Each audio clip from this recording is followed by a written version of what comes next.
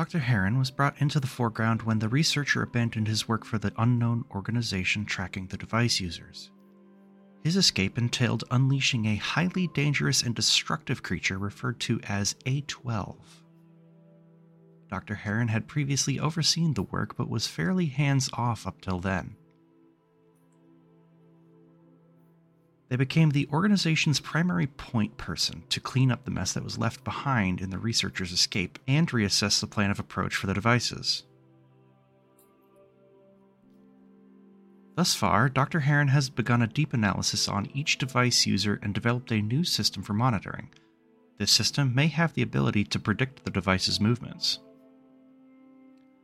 Dr. Heron's personal interests in the project have yet to be revealed, but the recordings of their voice suggest that there may be more to them than meets the eye.